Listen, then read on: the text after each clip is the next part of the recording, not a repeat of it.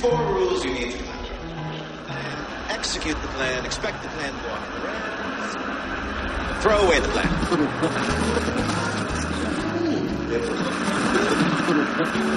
Recommend all life history knowing stopping instantaneously in every molecule of your body.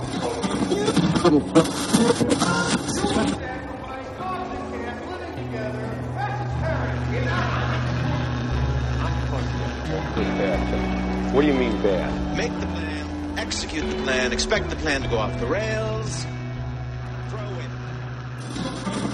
the plan.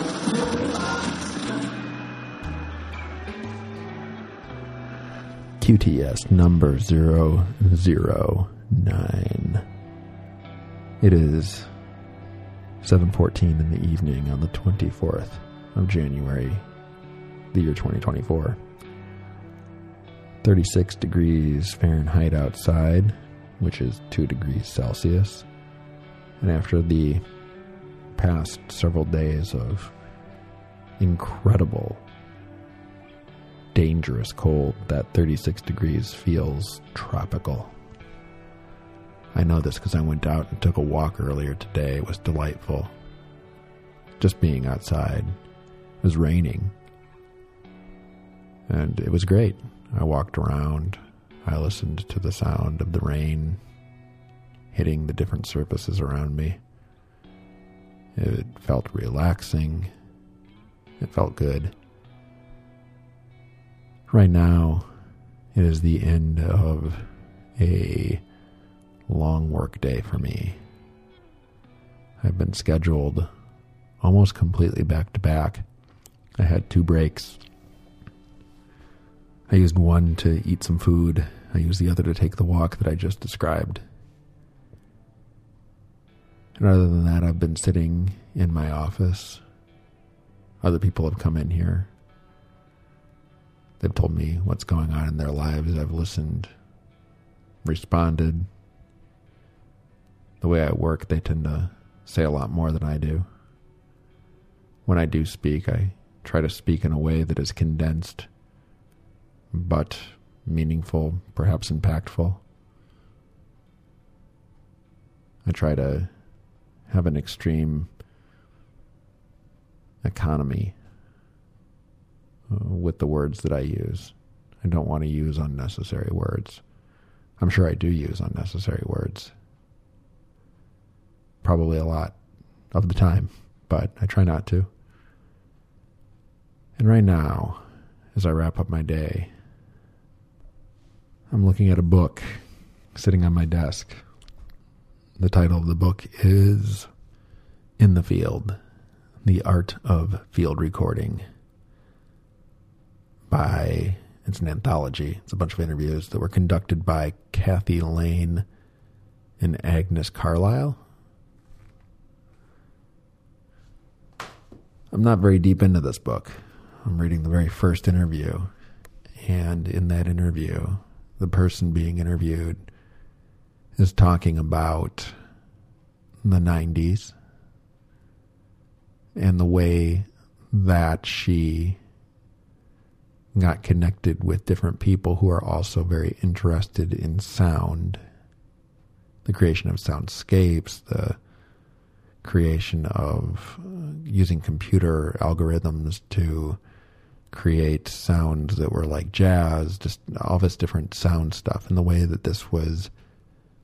these people who are into that kind of thing were finding one another in 2 different ways. One way was by taking their bodies and going to places like computer labs where people were doing work in classes at universities and finding people that way.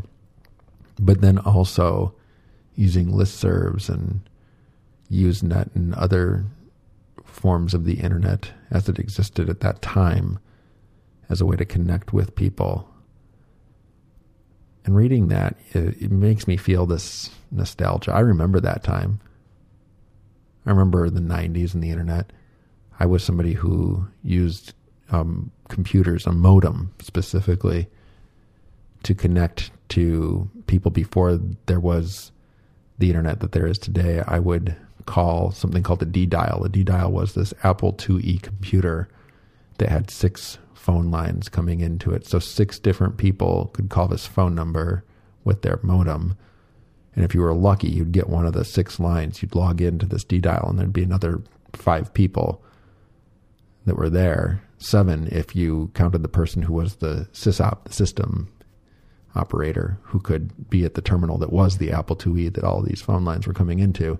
And you could talk to each other at 300 baud, which is very slow by today's standards. I mean, like painfully slow. But at the time, it was great because 300 baud, that speed is a good speed to have text coming at you. I find sometimes now when I'm on different platforms, the text can come too quickly if there are too many people all typing at once. If it's a small number of people, like in a group chat or something, it's fine. But when you get into the larger groups, it's more difficult. So anyways, I would call this thing a DDial. I would also call BBSs, bulletin board systems. And these were like, you could call and there'd be a message board and people would post things. You could respond to their post, then you'd leave and you'd come back later and you'd see that people had replied to the replies that you posted, and you'd have these weird conversations that were kind of like writing letters, but faster because you didn't have to send them in the mail. And that was really interesting. Usenet worked that way too.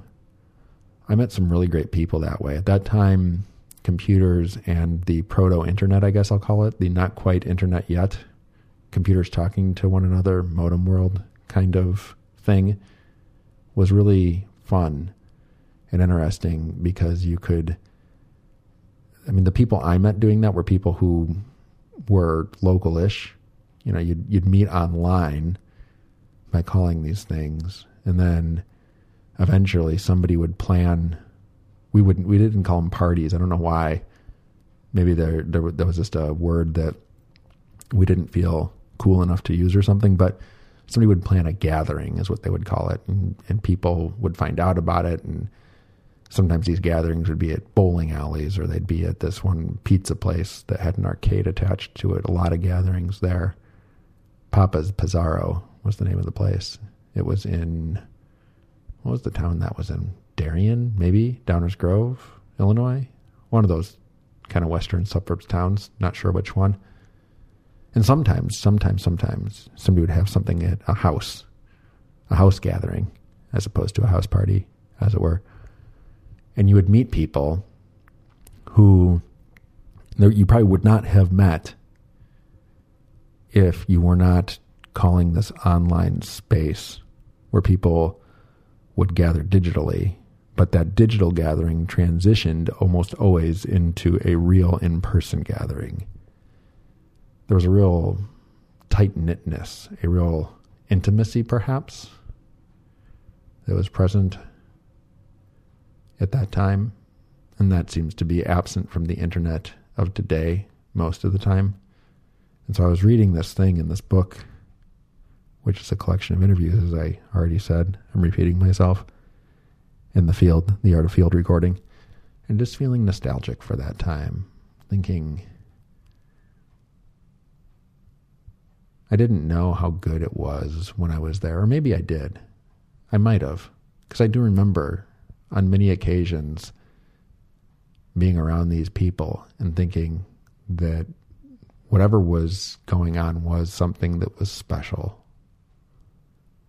Maybe what I took for granted about it was the idea that it would just kind of continue, that it wouldn't, that even though technology would advance, like that people would always use the communications technology to create these very meaningful, very real relationships. Maybe I just assumed that that was just what it was going to do, that it was going to enable more and more and more of that.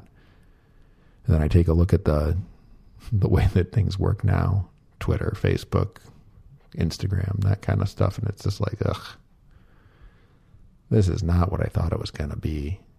Those things are fine. I don't want to, I'm probably being overly dramatic and saying their names and then going, ugh, but I'm also probably being kind of honest when I do it that way too.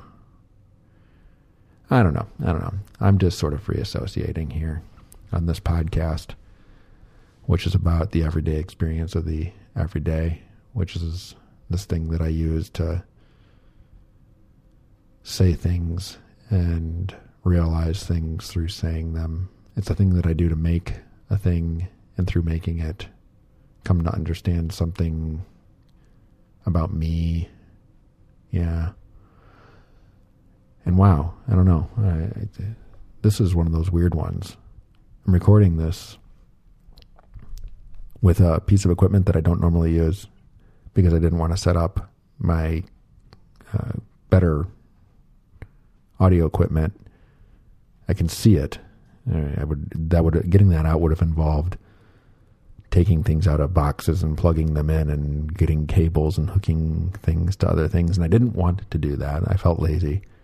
And so I just grabbed this Zoom H2, very small field recorder from my bag. I always have it in my bag. I take this thing like everywhere with me. I very rarely use it, but it does go everywhere for the most part with me in the bag that is my bag that I take places. And I took this out because it's easy. You turn it on, you hit record, you talk. I don't know if the audio that it produces will be great. I'm going to have to listen back to this and decide if the audio is too, I don't know, too double plus on good to actually turn into a podcast. If you're listening to this, that means I listened back and decided, it's not so bad. And if you're not listening to this, well, then you won't know that I said any of these things. Ha ha ha. Okay. Enough rambling, right?